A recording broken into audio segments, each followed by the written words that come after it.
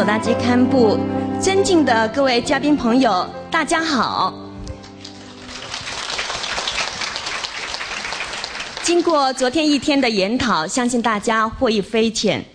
堪布昨天也跟我们讲了，这是一个相互尊重、平等、探求真理的平台。在这个平台上，任何一个人都有宣说自己观点的自由，不管是佛教徒、非佛教徒，还是其他宗教徒，都应该有一颗开放、包容、利他的心。这也是成立世界青年佛学研究会的宗旨。那么今天上午呢，我们同样也安排了3场嘉宾主题演讲，分别邀请了索达吉堪布、王炳豪博士、唐秀莲博士为大家演讲。今天演讲的主题是佛教与心灵教育。那么下面让我们以恭敬的心，有请索达吉堪布开示。谢谢。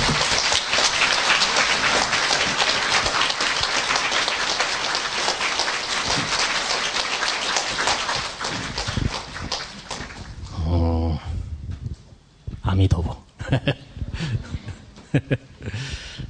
今天我们世界青年佛学研讨会第2天，应该有一种欢喜、包容、开放、自在、洒脱的一种气氛，这是我个人的一种看法。今天我们的主题呢，主要是是什么？佛教心灵教育，尤其是我个人而言，是一个藏传佛教的，可以说是普通的出家人。我在想，我们在座的人，今天在这样的非常美好的校园里，开展研究心灵教育方面的知识是非常的快乐。我刚才在路上看到我们的这个教育学院的这个模式，或者说是这个地形的话呢，相当于是从我们主会场这里看，对面是拉萨的布达拉宫一样的，就我这种感觉。只不过是拉萨布达拉宫是红色的，真的是建筑这个风格和有些颜色上不同而已。其实布达拉宫呢，应该说是很多人是非常向往的，包括藏族人、汉族人，来自欧美的很多人。那么大多数的人呢，到西藏去，有些是骑自行车的，有些是步行的，有些是通过其他方式来就是去。当然西藏呢，的确也是有特别值得看望的一些雪山野花草原牛羊等等等，就是非常值得我们拍照的，值得让人们欣赏的特别好的一些美景。只不过我认为呢，这些都是对暂时心灵就是带来一种快乐而已。真正究竟的快乐呢，其实西藏的应该说是在内心世界。如果我们是真正进入到西藏人们的这种内心世界，就佛教的这种教育，或者说大乘佛法的真正的一些境界，那么这就是西藏可能是最美的我自己在藏地待这么多年，深深的感受到，其实人们就是觉得对外境的这个追求呢，解决不了我们内心当中的真正的一些究竟的困惑。那么我也特别希望我们在座的各位以后有机会的话呢，不但你要前往这个在青藏高原在拉萨看看就是藏地的山山水水美丽风光，同时呢有机会一定要进入他们的修行的心灵的这种非常快乐自在的一种这个境界。前一段时间大家都知道，世界上很多认为是不但其实是世界上从这个幸福指数上面讲是应该幸福指数非常高的。我认为呢只不过是在媒体上没有报道而已。在青藏高原许多的人从他们的眼神，从他们的这个微笑，各方面看，应该说是跟不丹呢就完全的是可以相通的，因为他们没有过多的欲望，没有过多的追求，没有过多的一些色泽。还有贪婪等等。那人这样在生活在一种平凡自在状态当中的时候，的确也会快乐的。所以呢，我在想我们很多人有机会的时候呢，应该就走一走就是西藏大乘佛教的修行人的这个心灵世界的看一看他们所享受的应该是如何的境界，何等的这种无比的快乐。这一点呢当然今天短短的时间当中，我可能就不一定能讲出很多的道理。今天我的想法呢，就是跟大家提供就是大概是4个方面的就是建议吧，或者说是一些西藏的这个藏传佛教的心灵教育方面的主要的就是4个第二，也就是说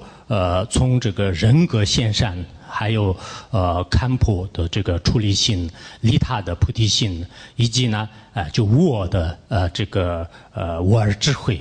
就是有这么4层意思给大家做简单的开阔的一个了解。其实西藏从古今到现在，也可以说是千千万万的这个修行人，千千万万的这些智者呢，的确是心里享受着无比的这种自在和快乐。但是如今呢，也有很多年轻人呢。包括我们今天在场的很多青年学者，我们这个藏族的青年学者，我担心呢，他们对西藏本有的这种佛教文化和传统文化呢，不知道就是有多深的了解，因为的确受到了西方文化的这种冲击。我们现在这个西藏高原的有些年轻人呢，不如以往。他们的困惑，他们的追求，他们的这种想法，就是越来越注重佛教。前一段时间我遇到了一位是美国的这个学者，也是一个科学家。他是在美国大概是科学研究20多年了，后来去德国，德国呢就是在马普研究院就马普研究院是曾经爱因斯坦就是在那里爱因斯坦待过很长时间，并且在那个研究院当中已经出现过40多位诺贝尔获奖者。然后我跟他会谈很长时间，但是他的最主要的特点是什么呢？他完全的是可以朗诵一个非常流利的我们藏语我就特别赞叹我们藏族的很多年轻人都不会说像你那么特别流利的，因为我们被很多的同化了，而且他特别的关心我们这个西藏的所有的这个文化包括，因为西藏的这样的文化包括呢，不仅仅是一个西藏人们或者是其他的，应该是对全世界来讲是对人们的这种心理疗养。就值得需要保护，值得需要维护，值得探索的这么一个包括。所以他自己也是大概是花了10多年的时间，然后经常呢就是去青藏高原，就是先学会藏文和藏语，然后呢就是进行跟我们的包括中央民族学院的一些这个老师同学就是进行这个沟通进行沟通，进行这个研究现在的话呢就是得了非常丰硕的成果。我自己呢非常随喜他们对住在这个国外的一些科学家和知识分子呢，对西藏的这种心灵的教育也好，心灵的这种财宝就是值得如此的重视就是值得如此的重视。所以这说明呢，我们年轻一代的人，也就是说我们现在的很多人的追求呢，的确也是可能不是内在的一种智慧，大多数的追求，大多数的这种向往呢就像昨前天有些智者所讲的一样，就完全都放在一种外面的这个财务上面。我去了一些大学里面，看到或者了解了大学生的一些心理的状况。其实大学生是确实是在人生的一种非常矛盾的这个路口当中他对就像昨天我所讲的一样的，就是他刚刚很多事情都要开始，而且压力也非常大，尤其是现在这个在这样的一种社会当中就我们在座的可能大学生呢，都是独生子女然后准备着很多的这个压力，自己的父母自己的将来的这个生活工作就业等等等等。那在这个时候呢，如果我们没有一定的勇气呢，确实也是很困难的。那么将来我们没有这个心灵的这种教育或者心灵的提升的话呢，很有可能在生活当中呢遇到一些挫折的时候，自己会选择自杀。现在包括在内地的很多大学里面呢，我们表面上看起来他们考上这样的高等学校的确是非常不容易的。可是呢，为什么经常就是有这个自杀的现象，而且自杀的现象这频率就越来越高？这就是我们心理教育呢，就是没有这个提升的这个后果所导致。所以我在想呢在这次我们开这样的研讨会主要是非常国际化的这样的这个城市当中呢，应该是在作为香港来讲是非常有必要我们全世界各个地方的一些学者看看就是外面的世界是什么样。其实非常开放的这样的一种大学里面的所追求的目标呢，并不是完全是一种内在的这个外在的一种技术的方法最重要的它的理论道德和观念方面，观念就是非常重要的。如果没有这样的话呢，我想今年就是大概是在6月份吧就是当时有一个新闻当中就是说内地的大概是光是这个香港大学这边大概是报名的内地的这些大学生考完了以后，这边报名的大概是有12000多，但是后来真正这个香港大学结束的呢有336个就363个，其中呢就是包括大概是21个省市的主要状元就是其中10个省的这个状元呢就是都考在这里。去年说是17个这个省市的状元吧。那为什么是内地有这么多的这个学者呢？就是目光放在这个香港为主的一些国际上的这个一些教育，这就是他们可能会考虑到，就是将来这个世界呢，的确也是有可能变成是完全是一种这个接轨于世界的一种非常开放的。在这个时候，自己的人生也好，生活目标呢，应该是可能地位这个标准线放得高一点，有这样的目的。那在这个时候，我希望同时我们在座的很多人应该有一种藏传佛教的这个心灵的这种教育，心灵的一种调整方法呢是特别重要。那么我刚才讲到，我们今天我跟大家所介绍的有4个方面。第一个是人格。不管是做什么事情呢，人很重要，人格很重要。现在在学校也好，在其他的各个部门当中，很多人做人呢就是做的不是特别的好，因为你的人格不好，你有再好的一些学问，再好的一些知识，到最后时间当中呢，的确也是用不上的。所以我们在我的上师也可以讲我的老师就是法王精密喷错的话呢，虽然是他是非常了不起的超脱生死自在的一个大成就者和修行人，应该说是一生都是全部奉献给这个社会和奉献给这个所有的生命，是这么一个特别伟大的跨世纪的这样的一个非常了不起的伟大人物。但是他的这种修行经验，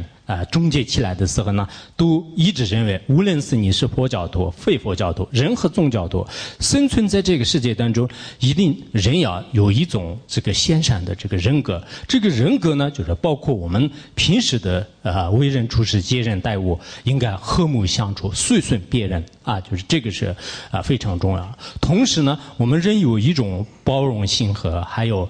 非常厚道就是真挚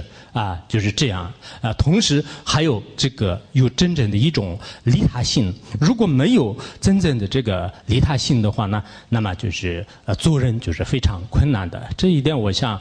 以前这个法国的这个思想家就是罗曼罗兰，就是他也是说过，就是说如果没有伟大的这个人品的话，那就是不可能成为一个伟大的这个人物也甚至呢就是根本不可能拥有伟大的这个艺术家和伟大的新闻。他说的话呢，我认为是完全是相同的。那么这样的时候呢，我们在座的人呢，一定要有一种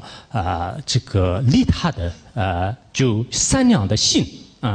如果人没有善良的心，你的也许这个学问特别不错现在有些高等学校什么研究生、博士生什么但是呢，后来到这个社会当中的时候，人很差，什么事情都是不会沟通不会跟大家这个交流，那这样对他的事业有一定的危害。所以我们有一种利他性的话呢，那么这种利他性是可能会小小的一个行为当中也是可以出现的。我以前听过这样的是北京大学有一次这个招生就是招生的时候，有一个刚到这个学院的一个人呢，就是拉着大包小包就是到了那里，然后他找不到就是登记和办手续的地方，刚好在那个时候呢，就是看见有个老人过来了。他老人过来了以后，就是这个学生呢要求他能不能给我看个报，就是过一段时间我要去办手续。结果这个老人呢，就是一直很认真的看着，然后他呢出去就是大概是1个小时就耽误1个小时，回来的时候呢，那个老人还是很规规矩矩的在那儿守着。过一段时间他们开学典礼的时候呢，原来他让看这个东西的这个老人呢，就是他们的校长，这个季羡林校长，就是但是他那个时候就是非常的惭愧，就是觉得是这个本校的校长让他看自己的这个心里，就是从此这个他特别确实一个大人物的话呢，在他的背后确实是默默无闻的，不管是对谁有一种一视同仁的非常平等的一种看待来，就看待就是一切的生命，这就是一种人格。有了人格的话，就像太虚大师所说的一样，就是先成人，然后就是成佛。我们这个佛教呢，就是才有真正的这个基础这是我简单的说第一点。然后第二点呢我要想就是说，我们很多人需要就是出离心。其实出离心呢，真正的从他的教义上讲脱离三界轮回，然后获得自己解脱的一种这个心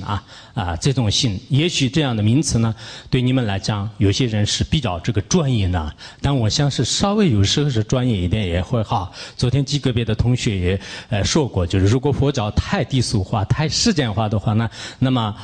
对个别法师的有一些这个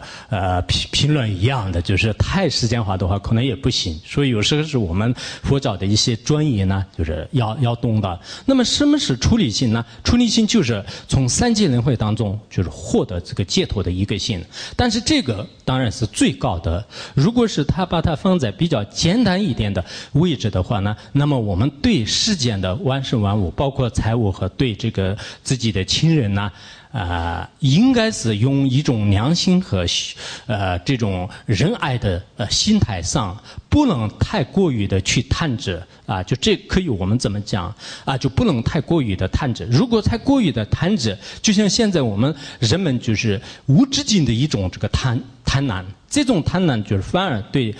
我们带来了就是无比的这种痛苦很多人可能你有一套房子不行，要2套；有1辆车不行，你要2辆。现在我们大城市里面就是路越来越窄，车越来越多，人越来越挤，欲望越来越大。前一段时间内地各个地方产生洪水，就是他们有些人问我就是什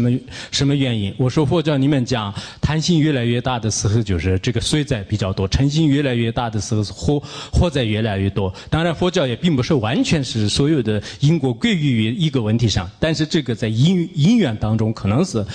会关系，因为现在人们的这种欲望越来越大的时候呢，就是很多的这种事情也会发生。在这个时候我们尽量的不要特别的去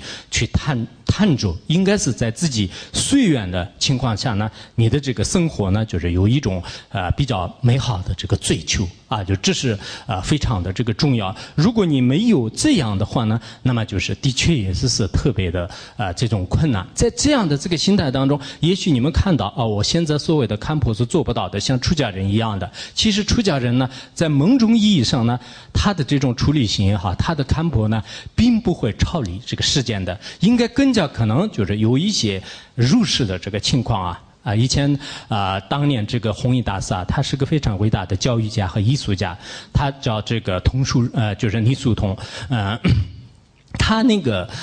就出家的时候就是很多人特别惋惜，就是觉得是他的这样的这个人才呢，已经这个浪费了就是觉得是特别可惜。就是后来丰子恺就评价，就是说是我的老师这个出家呢，就是一点都是不可惜。本来我们的生活呢，有精神生活和还有物质生活，还有灵魂生活。那么精神生活呢，就是所谓的一些艺术等等。那么物质生活的话呢，我们这个外面的这个仪式等等。主要的灵魂生活的话呢，就是考虑到就是生死，人就是对今世对来世，包括就是对所有的将来的就是长远的一些准备，这就是在自由宗教里面就是才得到。所以在从这种意义上面看呢，我觉得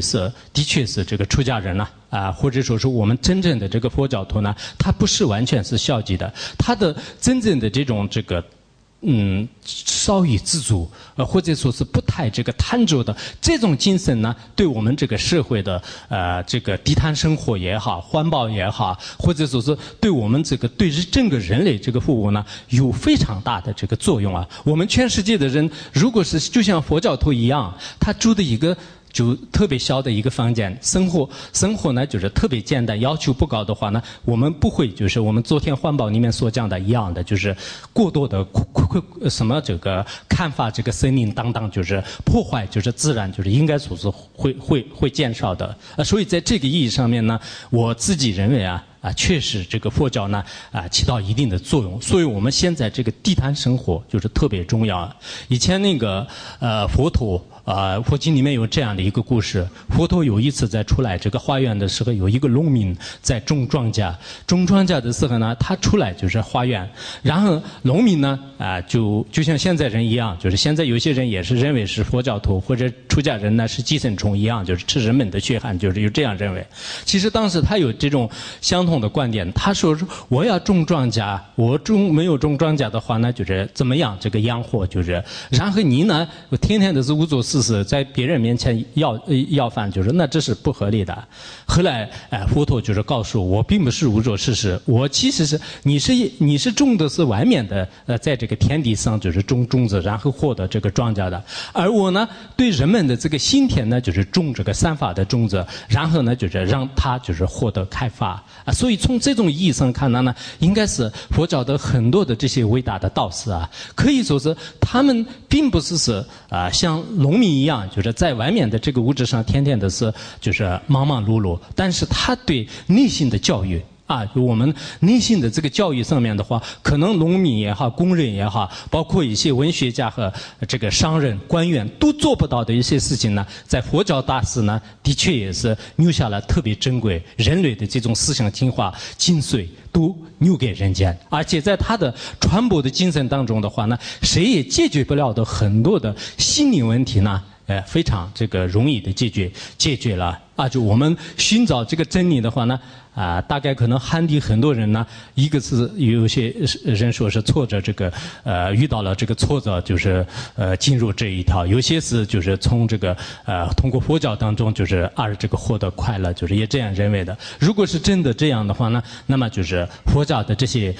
出家人也好，就是或者升起真正处理性的这些人的话呢，他自己的衣食住行呢就是非常的简单，没有过多的要求，他也知道是你这个所有的名声、财富啊，生不带来，死不带去，就没有什么真实的一种意义。应该更过多的都是奉献给这个社会。所以这就是我们这个需要的这个出离心。其实出离心呢，主要对着的是贪心啊。我们相信当中有很多的这个贪婪的心啊。那么这些贪婪的心呢，如果没有进行对峙的话呢，欲望过多的时候，对整个世界呢就是不可能获得就是和平啊。所以我讲的第二点呢，就是出离心。讲的第三点呢，就是利他的这个菩提心啊。所谓的菩提心呢，其实是从这个佛教的这个专业这俗语来讲呢，就是为了天下无边的所有的生命获得了究竟的这个圆满正等觉佛果的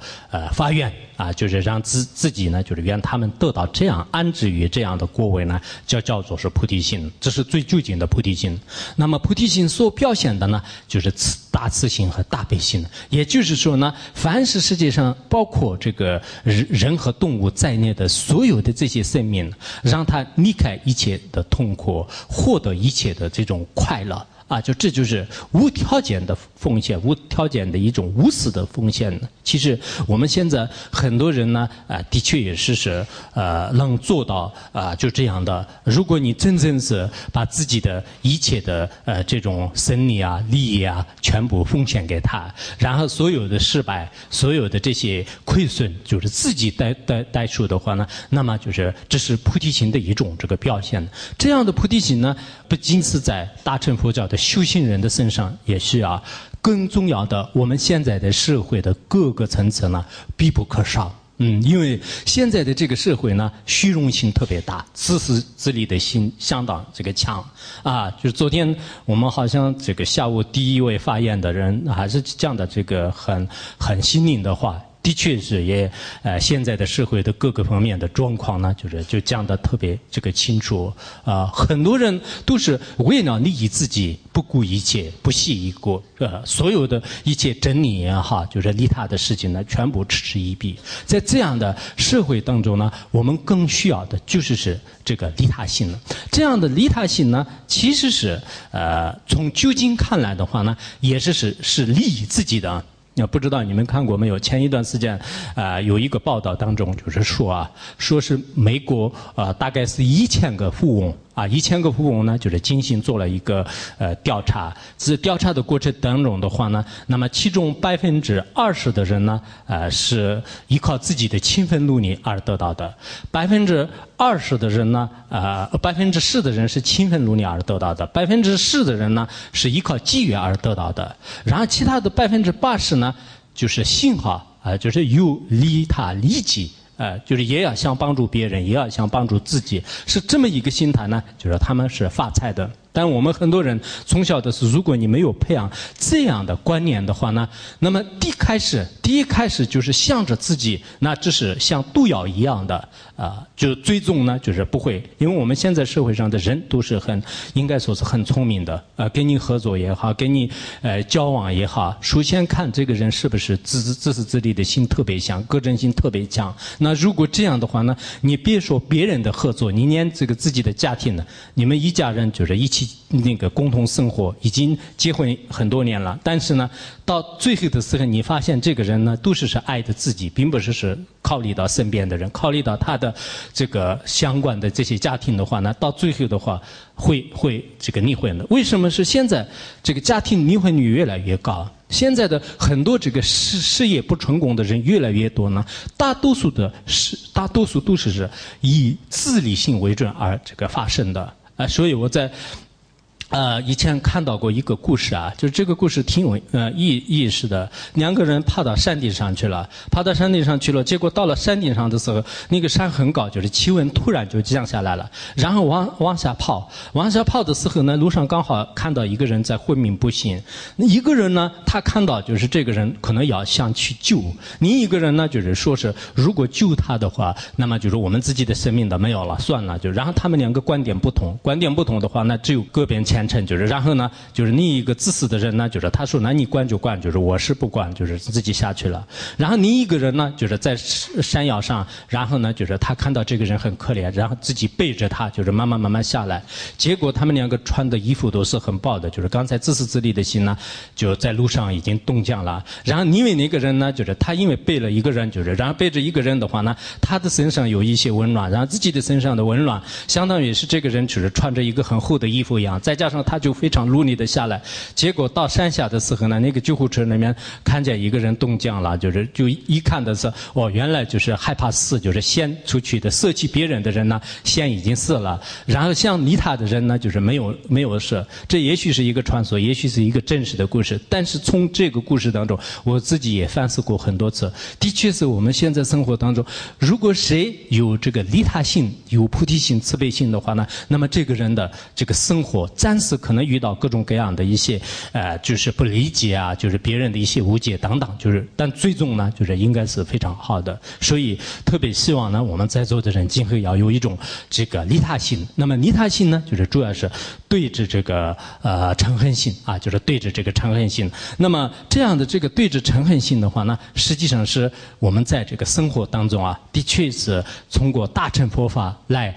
自己的这个嗔恨，就是可以对着。在大乘佛教当中呢，无论是任何一个众生呢，都是跟我无始以来的当过自己的这个父母，然后我为了他的解脱，为了他的快乐呢，就是自己的可以奉献。其实在这样的人呢，在我们藏传佛教当中，包括我所认识的很多的我的同学啊，我的那个一些这个老师啊，在他们当中啊，特别的这个多啊，有时候跟我们共同这个商量、共同说话、共同做事情的时候，我非常佩服这些人的精神。为什么？因为他们的心理空间的话呢，只是帮助别人，除了这个以外，自己的除了可能心住坐卧的简单的这个吃饭睡觉以外，就是没有过多的要求和想法，心里装的全部是别人，全部是利他，全部是众生。那这样的这种伟大的人物呢，就是如今也是在这个西藏为主的很多地方啊，在大乘佛教徒里面呢比比皆是。所以我们在座的很多学者呢，可能以后在你的生活当中呢，一定要有一种利他的心。当然利他的心是有特别高尚的、中等的，还有这个相似的这个利他心啊。表面上这个笑一笑，实际上是这个并不是真的有灿烂的笑容，但是呢，你为了就是诱惑别人，就是装着这个笑一笑，就是这也是一种相似的这个利他的表现。不管怎么样呢，我觉得在我们这个世界上是利他是最珍贵的。利他呢，就是它就像是这个金子一样，就是将来呢会这个闪闪发光，就是而且呢它的这种价值永远也是不会消失的。如果我们卖一个品牌的衣服，或者说是就是展示的一些这个复兴的一些文化的话呢，很有可能过一段时间它的这种价值就没有了。比如说现在的这个流行音乐，在一段时间当中年轻人特别喜欢，过一段时间过时了，谁都不喜欢。有一本书的话呢，就展示很多人都喜欢看得不得了，过一段时间全部都过时了，不看了。但是利他的这样的这个心呢，它永远都是不会有变质的，不会有过期的，不会有淘汰的。所以呢我特别希望昨天说你们到了这个香港呢，当然你卖一些品牌衣服啊，或者有机会有钱财的话呢，也是我们没有权利阻挡，就是也是可以的。但最重要的，我们人的这个内心的这种价值观就是内心的财富呢，对每个人来讲是我认为是非常的这个重要就是尤其是这个利他的心呢当今来讲就是不可缺少的。这是我说的第3点。第4点就是说无二智慧那么这个无二智慧方面呢，刚才就是大家共同念的这个心经昨天很多学者呢就是也反复的用了色不异空，空不异色。所以我就这里呢，其实简单来讲呢就是这个无我的智慧非常的这个重要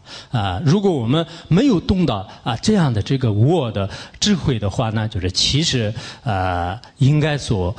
这个在生活当中我们的这个执着特别的这个强的话，那么就是做什么事情都是痛苦的就不会带来就是快乐的。因为在实践当中你们都知道这个所有的这些不平凡不快乐，或者是忧处的话呢，是一种执着引起的。一种执着引起的。那么这种执着依靠这个缘起空性来解决就是这是应该说是最好的。那么要解决这样的这个痛苦的话呢，我很希望呢，我们在座的各位，你以系统的看一下一些，比如说中观根本慧论如中论还有这个大般若经般若色颂那么系统的去学习。没有系统的去学习，你光是心经里面背一两句，或者中观里面背一两句，其实解决不了。应该很系统的学习释迦牟尼佛当年的无比的这个智慧，觉知我们众生的这种愚痴烦恼是什么样的一种这个智慧。这种智慧呢的确我们现在的在座的一些学者呢，就是根本无法比的。昨天那个就是潘崇光教授，就是他最后讲的一句话，我觉得是很好的。释迦牟尼佛的这个智慧呢，比我们差，他比我们聪明多了，就是这一句话他是应该说是一个化学家，就是也是对科学工作就是在理工大学就是做校长的是很多年了，而且理工大学是整个现在香港来讲是人数最多的。昨天那个甘教授说是大概现在的是有3万多人。那么这样的从事教育事业的一个科学工作者，通过他的多年的一种这个观察，最后他自己也是皈依佛门，然后就是昨天他的这个题目当中呢，我觉得我们很多同学呢就是值得深思。一方面要看看就是释迦牟尼佛的智慧是什么样释迦牟尼佛以什么样的这个智慧，2500多年前整个万事万物的这些真理呢，在这个佛经当中是如此的这个觉知。而且这是我们科学者包括科学家爱因斯坦也好，或者说是后来的就是千万个科学家呢，只有印证而并没有呢就是驳斥和就是退掉这个有很深的一些意义。在这些方面呢，在这个藏传佛教的很多心灵大师是通过修正而得到的。当然这种无我的智慧呢，有2种途径，有一种途径是通过自己潜心闻思、潜心学习、潜心研究而得到的，还有一种途径呢，就是通过参禅和通过另一种方式来就跟大家就获得就是一起这个获得的。所以说呢就我们的一般的这个无二智慧呢，就是实际上是以那种这个对治痴心就是贪嗔痴里面的这个痴心他对着这个痴心呢，就是有非常这个尖锐，包括他的这个所知障的根本呢，就是可以牵出的。当然这个是需要一定的精力，有机会的话呢我刚才讲的一样，就是希望你们应该对这个藏传佛教的一些思源里面系统的去了解去这个学习的话呢，最后自己真正就是得到了就是不可思议的这种不可言表的一种这个境界。这种境界呢，应该就是超越一切，获得这个洒脱和自在。那么最后呢我就想说我们这个心灵的这种教育呢，就是其实对藏传佛教来讲，最开始的心灵教育的导师呢，就是说这个莲花生大师。那么莲花生大师呢，这样的这个心理教育和心理疗法的话呢，包括现在的这个美国的哈佛大学为主的很多的这个大学这个里面呢，就是有这个研究中心就是藏传佛教的，包括心理这个西藏东王经也好，佛藏方面的也好，还有一些这个西藏的就是各个的一些大圆满的这个密法然后呢有一些这个前世今世还有我们红尘成就等等非常深密的这些道理呢，如今在国外这各个高校里面呢，一直在研究就是在研究。我希望我们在座的很多的人很多的人的话呢，那么你们也应该真正就是得到就是真正得到。那么得到以后的话呢，以后在自己心灵就是有一种这个快乐，获得这个自在。其实莲花生大师来到藏地，然后在整个对这个世界的这个心灵的一种种智慧，在这方面呢，确实是做了不可磨灭的这个贡献这方面呢，有很多的缘起，就是他当时降服了许多的这个贵神，建立了就是先密这个圆融的这样的这个宗教。然后呢，我们很多的这个佛教徒呢，就是经常这个祈祷，通过祈祷的话呢，思想绪的障碍呢就是迁除，并且呢，就是让这个获得真实的一些这个快乐为了让很多人的真正的这个心灵呢，就是得到这个自在就是得到这个满足的话呢，我们这次这个组委会的话呢，就是给大家也是奉献一个莲花生大师的这个像，就是这是一种这个象征那么这个像呢，我想这里大多数的人呢，是这个佛教徒，就是待一会儿，因为这个是我们这个学院这边有很多僧众和很多这个出家人，就是专门开光装藏，这样的话呢，我本人呢，从小都是这个特别喜欢这个莲花生大师，就是祈祷。当然，我们这里有一些其他宗教的，还有包括不信佛教的话呢，你们就可以把它当做一种护身，就是就像现在汉地有很多不信佛教的，把观音菩萨放在车上，放在这个家里，也有这样的。如果这方面也没有兴趣的话呢，那么就是以后就是放在一个干净的地方，或者给其他的朋友都是什么可以，因为我们有一种开放的这个文化，所以这次呢就是刚才组委会也要求等一会儿下课的时候让我来就是一个一个送，我的不一定有什么价值和力量，但不管怎么样跟大家一个缘起，我也是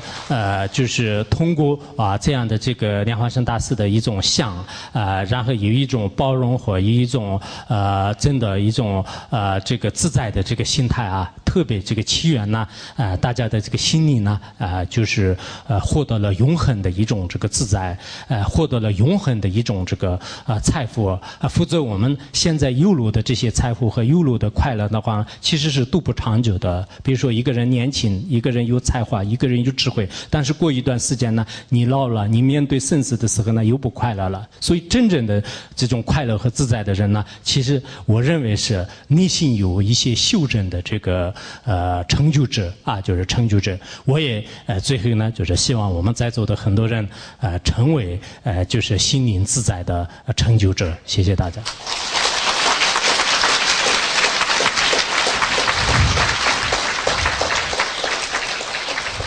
谢谢堪布。刚才听到堪布要赠送大家的莲花生大师的佛像，大家都特别高兴，但是也不要忘记了那个堪布的教诲，就是要有一个贤善的人格、出离心、菩提心，还有无二慧。谢谢堪布。那我们接下来的是现场提问。这样我像那个一个是我的问题呢，昨晚上也是回答了，还有可能我昨天晚上那个有一个哈佛的那个学生刚才在路上碰到了，我说因为哈佛呢前一段时间他们也是让我去做一些心灵的研究，今天也许是一个缘起，他都是不一定是对藏传佛教非常了解，但我们刚刚搁路上碰到的时候，他可能心里没有什么准备，但是呢我说这个哈佛比较出名，就然后呢就你顺便就是谈一谈就是你的心灵，所以在我的时间当中呢，我想给这位学生呢就是给一点时间让他来就是上来就是简单的讲一下他的一些体会，好不好？好，那我们有请哈佛女孩。大家好，我今天非常惭愧，因为第一是我对佛学的了解非常有限，第二是我也没有任何准备，就机缘就是对机缘吧，就是来的路上碰见堪布了，然后他就说那你给大家讲一下，我说我没有准备，他说没关系，我也没有准备，后来发现他果然没有准备，所以我现在心里面就踏实了不少。我就是被堪布说你跟大家分享一下的时候，我立刻想到的是我在哈佛参加的一个4天的工作营，它的英语名字叫 Faith and Leadership in a Fragmented World， 中文翻译过来的话就叫做在一个破碎的世界中的信仰和领导力。领导力这个词呢，现在在国内也非常的流行，应该说就是都用烂了。那么在这个活动最初的时候，我们每个人被要求说进行自我介绍，其中要介绍自己的信仰。那我在那个班上的50个人里是唯一一个说我是一个无神论者的，导致其他的各种说我是什么基督教徒，我是穆斯林，我是佛教徒的人，最开始看我的时候我都能看出来，他们就是心里面在想说你过来干嘛。但是后来4天的活动中，我们每天早上半日出练习瑜伽，然后上午的时候呢是学习和讨论比如说圣经新约旧约，还有像博家梵歌这样就是不同宗教中的经典文本。下午的时候会由哈佛商学院的现院长来给我们进行商业案例的讨论。那么案例的内容呢，主要是关于一些世界非常有名的宗教领袖，比如说马丁路德金、甘地这些人。然后我们还会进行一些表达力的训练。到最后4天项目结束的时候，有人过来跟我说，你知道吗，其实你不是一个无神论者，你是一个 agnostic，用中文翻译过来叫不可知论者。我觉得这个翻译的不是很好，因为 agnostic 应该说它的意思是有很多东西我还不了解不清楚。我记得就是我非常感动的关于苏格拉底的一个故事，就是说其实他的人生的一个概括吧，就是说他曾经说过未经醒察的人生没有价值，而且他当时在古希腊经常跑到街上去问各种各样的人说，哎，你知道什么什么是怎么回事吗？最开始那些人可能都说，哎，我知道啊，但是后来在他不断追问之下，那些人后来都说，哎，我真的不知道，你饶了我吧。他也因为这个惹怒了当时很多的权贵，所以最后他就是被处以死刑。我觉得不管是在以什么方式追寻真理，但是认识到自己所知的有限，而且始终保持一个虔诚的好奇的态度是非常重要的。那我觉得在这条路上，昨天也听到潘宗光教授的演讲，还有昨天晚上回去也看了朱清时教授写的那个就是物理学步入禅境的那篇文章。我觉得就是从这些我所非常尊敬的前辈身上，还有怎么说学者身上，我也看到了很多就是算是就是从佛学中受到了很多的感召吧。然后我的名字中也有一个孽字，涅槃的涅，所以我觉得可能也是冥冥中的某些机缘。所以在这里也非常欢喜来跟大家进行这个粗浅的交流，希望向大家多多学习，谢谢。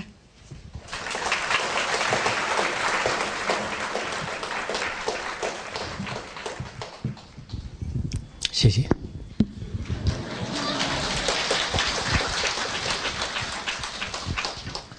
上师您好，我是北京第二外国语学院的。我想提一个问题，就是我从北京来这儿的路上碰着了一车的这个基督徒，他们看我带的佛珠，然后就开始向我劝话，然后就一直跟我聊这个圣经里的故事。他们知道我是佛教徒情况下是这么说的，一直跟我聊了有半个小时之后，最后终于说出他们的心声。小伙子，你信主吧？我就说我6岁就开始信佛了，这个是肯定不可能的。然后我就说，但是我是想表达这么意思，就是他们在劝我的时候，他们真的觉得他们这个基督教是真的是真理，他们从这个角度去说的，但是我心里真的有一种抵触。那我就又在思考一个问题，我们作为信佛的人，我们去劝化，就是所谓劝化其他人去信佛的时候，是不是别的人也会有这种抵触呢？如果在这种情况下，我们是不是怎么说，我们是不是应该去劝别人信佛？会不会就是或者说怎么是善巧的去跟别人分享这个佛教的思想？请堪布做一下这方面开示，谢谢。其实我也经常发现那个基督教啊，他们对自己的宗教的这种热爱，这一点呢，我们佛教徒可能是远远也做不到。但做不到有2种原因，一个是我们是无私的奉献，就是所以不在乎自己；一个是可能很多人都是好像无所谓，自己的是佛教徒也好，不是佛教徒，就只要自己是佛教徒就可以了，就是有2种极端。因此我想以后我们作为佛教徒呢，确实我自己心里面就是讲所有的人最好是有一个信仰。啊，刚才哈佛的这个同学说的一样的，就是没有信仰呢，这个人呢，就是到最后是特别可怕。就是最好是有一个信仰，不管是你是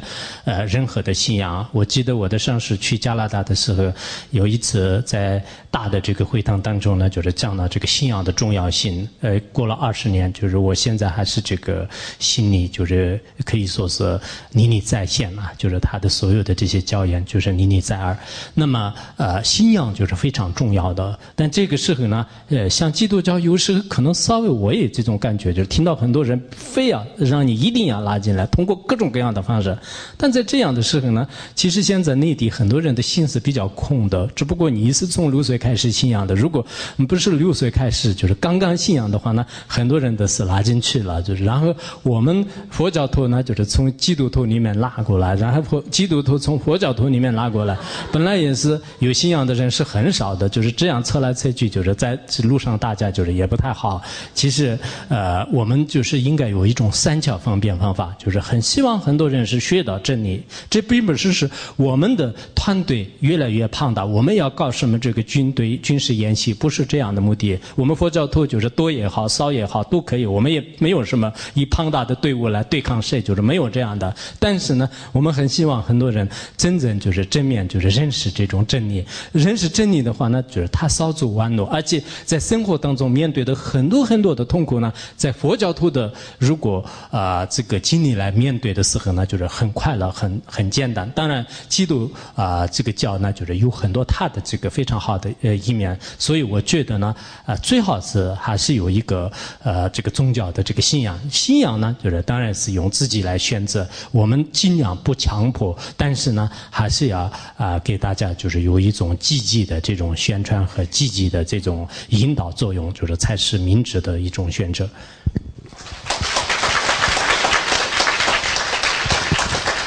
典礼上师，大家好，我是来自烟台的，我本身也是个心理医生，做了有9年了，信佛也有10多年了。我经常试图把这个佛学用在这个心理治疗上。我的一些个就是比如说网瘾的一些不爱学习的一些青少年来的时候，我经常会劝他们，我说你们这些玩这些东西啊，就像流水一样过去了，什么也留不下。就是这样一种就是让他们破除这种贪执。但是我自己呢，就是有时候觉得，因为我看过一期彭措堪布的那个司法印讲记，它里边会讲到这个息无常来破除贪执，但是他说这个息无常就可以达到这个无实义的这种境界。我是自己觉得呢，虽然这种感觉呢，贪执呢，这种快乐啊，是刹那刹那过去的，是什么也留不下，但是呢，它毕竟是有来有去，而不是空的。我们可以预期到这个快乐，也可以感受到这个快乐。它虽然过去了，可是下一秒钟的快乐我们还是可以感受到，就是它不能够完全用这个息无常来破除掉这个贪执。但是一些彭措堪布的那个书上说的，好像是可以破除那个贪执。我自己就是这一点，我是始终是不能够完全破除掉，所以希望这个上师能给我开示一下，就是我们如果达不到空性的那种境界的话，我们可不可以用息无常来破除这个贪执？对一般的大众，我却觉得都可以适用的。谢谢上师。其实这个也是你们很多别人的问题，就推到我身上来，最喜欢这样。然后这是本来是一期堪布的但是他今天不在现场，所以我就是幻化成他来给你回答。开玩笑，我的意思呢，就是说，其实息无常的所谓的息无常的意思，就是我们这个空性观，就是通过息无常就是有刹那无常，就是这种观察时候呢，你这是理论上的一个了解的话，虽然你当时知道是这个贪心或者是你的烦恼就是能抉择无疑，但是下一个刹那间出来的时候呢，你就照样产生这种烦恼，就是这是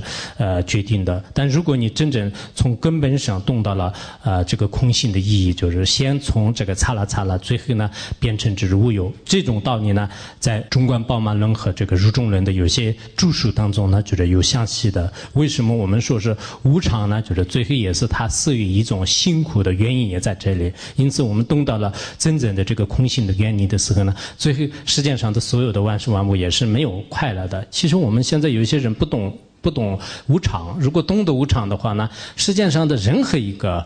比如说你的这个才华也好，这个相貌也好，爱情也好，任何一种快乐呢，当你正在感受的时候呢，你没有想到就是一瞬间，或者说是一会儿就没有了。就是我们明天可能去看一看这个美丽的风景，但是这个时候哇，你就特别特别开心，就是但是一会儿就是晚上回来的时候也是照样的黑暗，就是你一会儿就是这种也是痛苦的。所以说世界上的任何一个有漏的这种快乐和有漏的法呢，就是都是最后就是无常的，这是处无常。然后细无常是更加细微的去观察的时候，才能懂得是真正的无常的这个道理。所以这是一般来讲是通过一种修行。其实修行很重要。昨天我看到很多教授呢，的确是他们虽然没有说是自己是一个非常好的修行人，但是在他的演讲的过程当中呢，也是经常就是流露出就是需要这个修行。我们在座的很多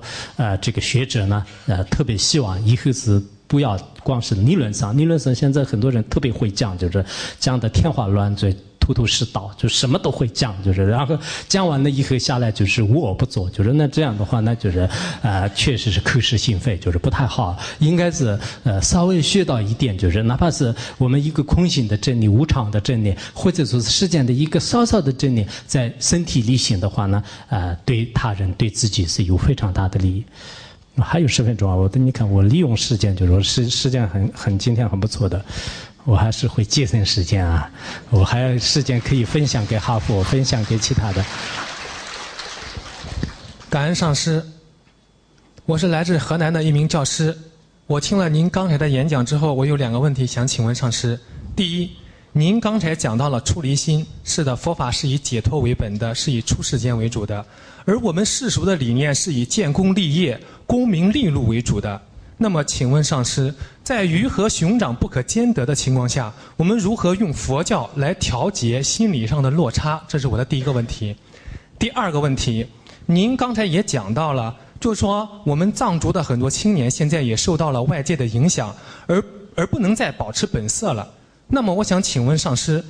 在目前多元文化的影响和冲击下，在更多的古老文明的传统文化被腐蚀或瓦解的情况下，而我们这一个已经传承和保持了2500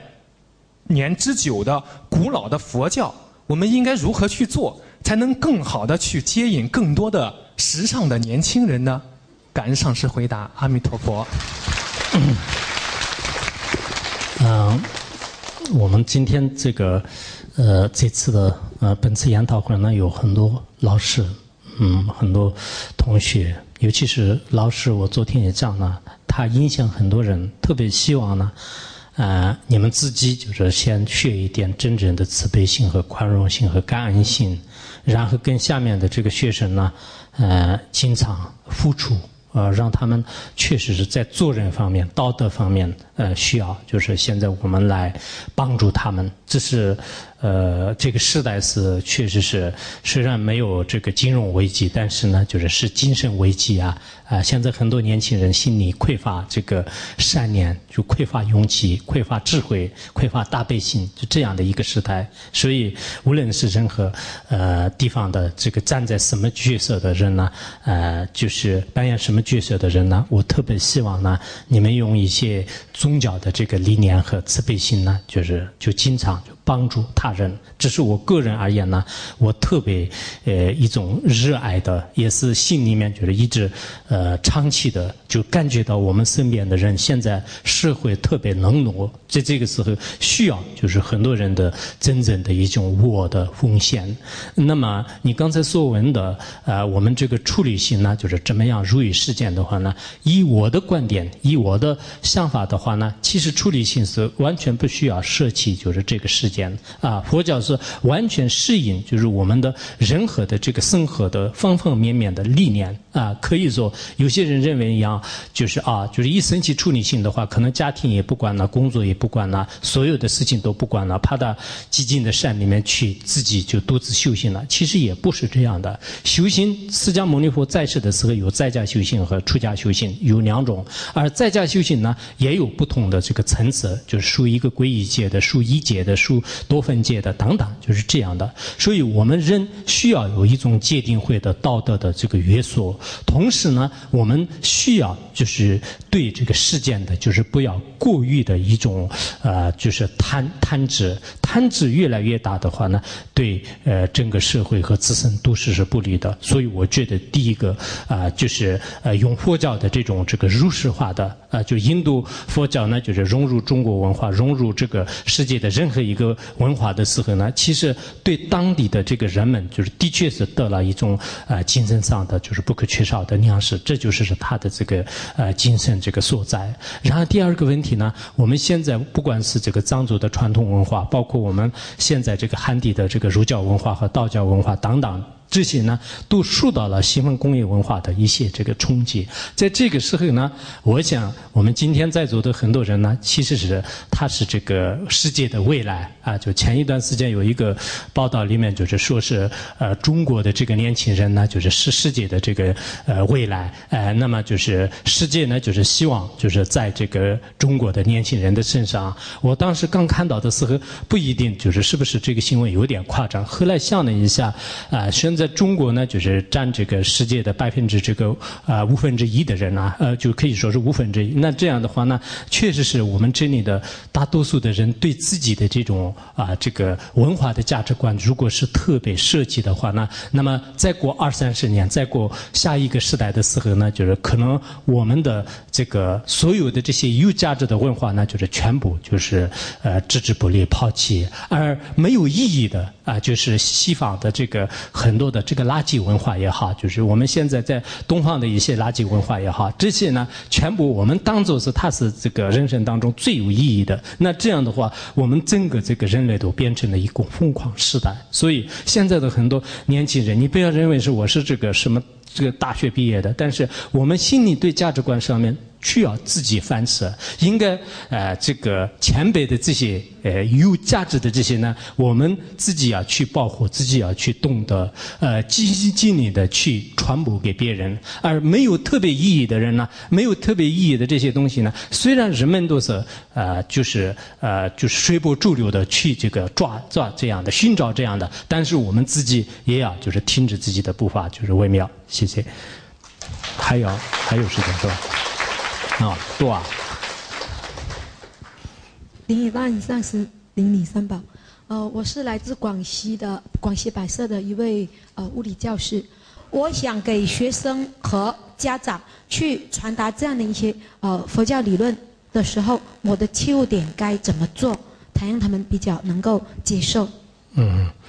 你的切入点呢，应该是用佛教的这个理论来讲物理。因为你是物理老师，其实物理的很多的道理原来我在中学的时候，我的物理老师叫夏老师，然后他经常是反对佛教的眼光，因为当时是70年代，就是那个时候呢也是当时的这个历史背景有一定的关系，所以就是说当时是可能也有这个。后来我自己出来了以后，然后我自己学物理的时候呢，其实物理的这些道理呢，就是对佛教是最切合的，尤其是量子力学。所以我想呢可能你通过学生的各种不同的一些状况呢，就是以专业跟这个不一定要替佛教，但是实际上有些时候呢，要这个不同的佛陀所讲到的这个众生的根基不同，然后我们也应该这个切入点是通过自己的智慧来寻找，就是这样好一点。否则的话呢，我也看不到你的学生是什么样的，让我现在在这里我也没有神通，也没有他心通然后要真正是寻找你的学生的根基的话呢，也有一点困难。但是我想你会用你的智慧和你用你的慈悲，还有你用你的慈悲的这种摄受力，就是对家长和学生和对你的相关的这些这个弟子或者是学生呢，就是一定会是这个引入到这个光明之道。谢谢上师。谢谢索达吉堪布。我想去过藏地的朋友可能跟我有同感，就是你去到那里，觉得大家都天天很开心，好像你跟他们接触的时候，他们那种心、那种善意是发自内心的。所以我想，就像堪布常常告诫弟子，就如果能够利益众生，哪怕只有一个人，想办法让他升起一颗善心，我们千百万劫做他的仆人也可以。所以我想，只要我们人人都有一颗善良的心，能够时时都想到利益他众，就能够时时跟佛菩萨相应。好，再次感谢堪布。